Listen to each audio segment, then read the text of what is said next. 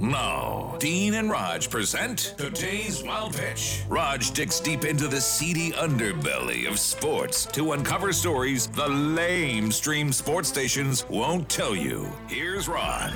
And we do cover another sports scandal. You know, as prize money grows, so does the cheating. We've reported on fishing tournament cheats, chess cheats, even cheating in camel beauty pageants by injecting their lips. And now, the fun backyard game of cornhole. No. During the American Cornhole League Championship, pitting Mark Richards and Philip Lopez against Devin Harbaugh and his partner, Harbaugh said that his opponent's bags looked small.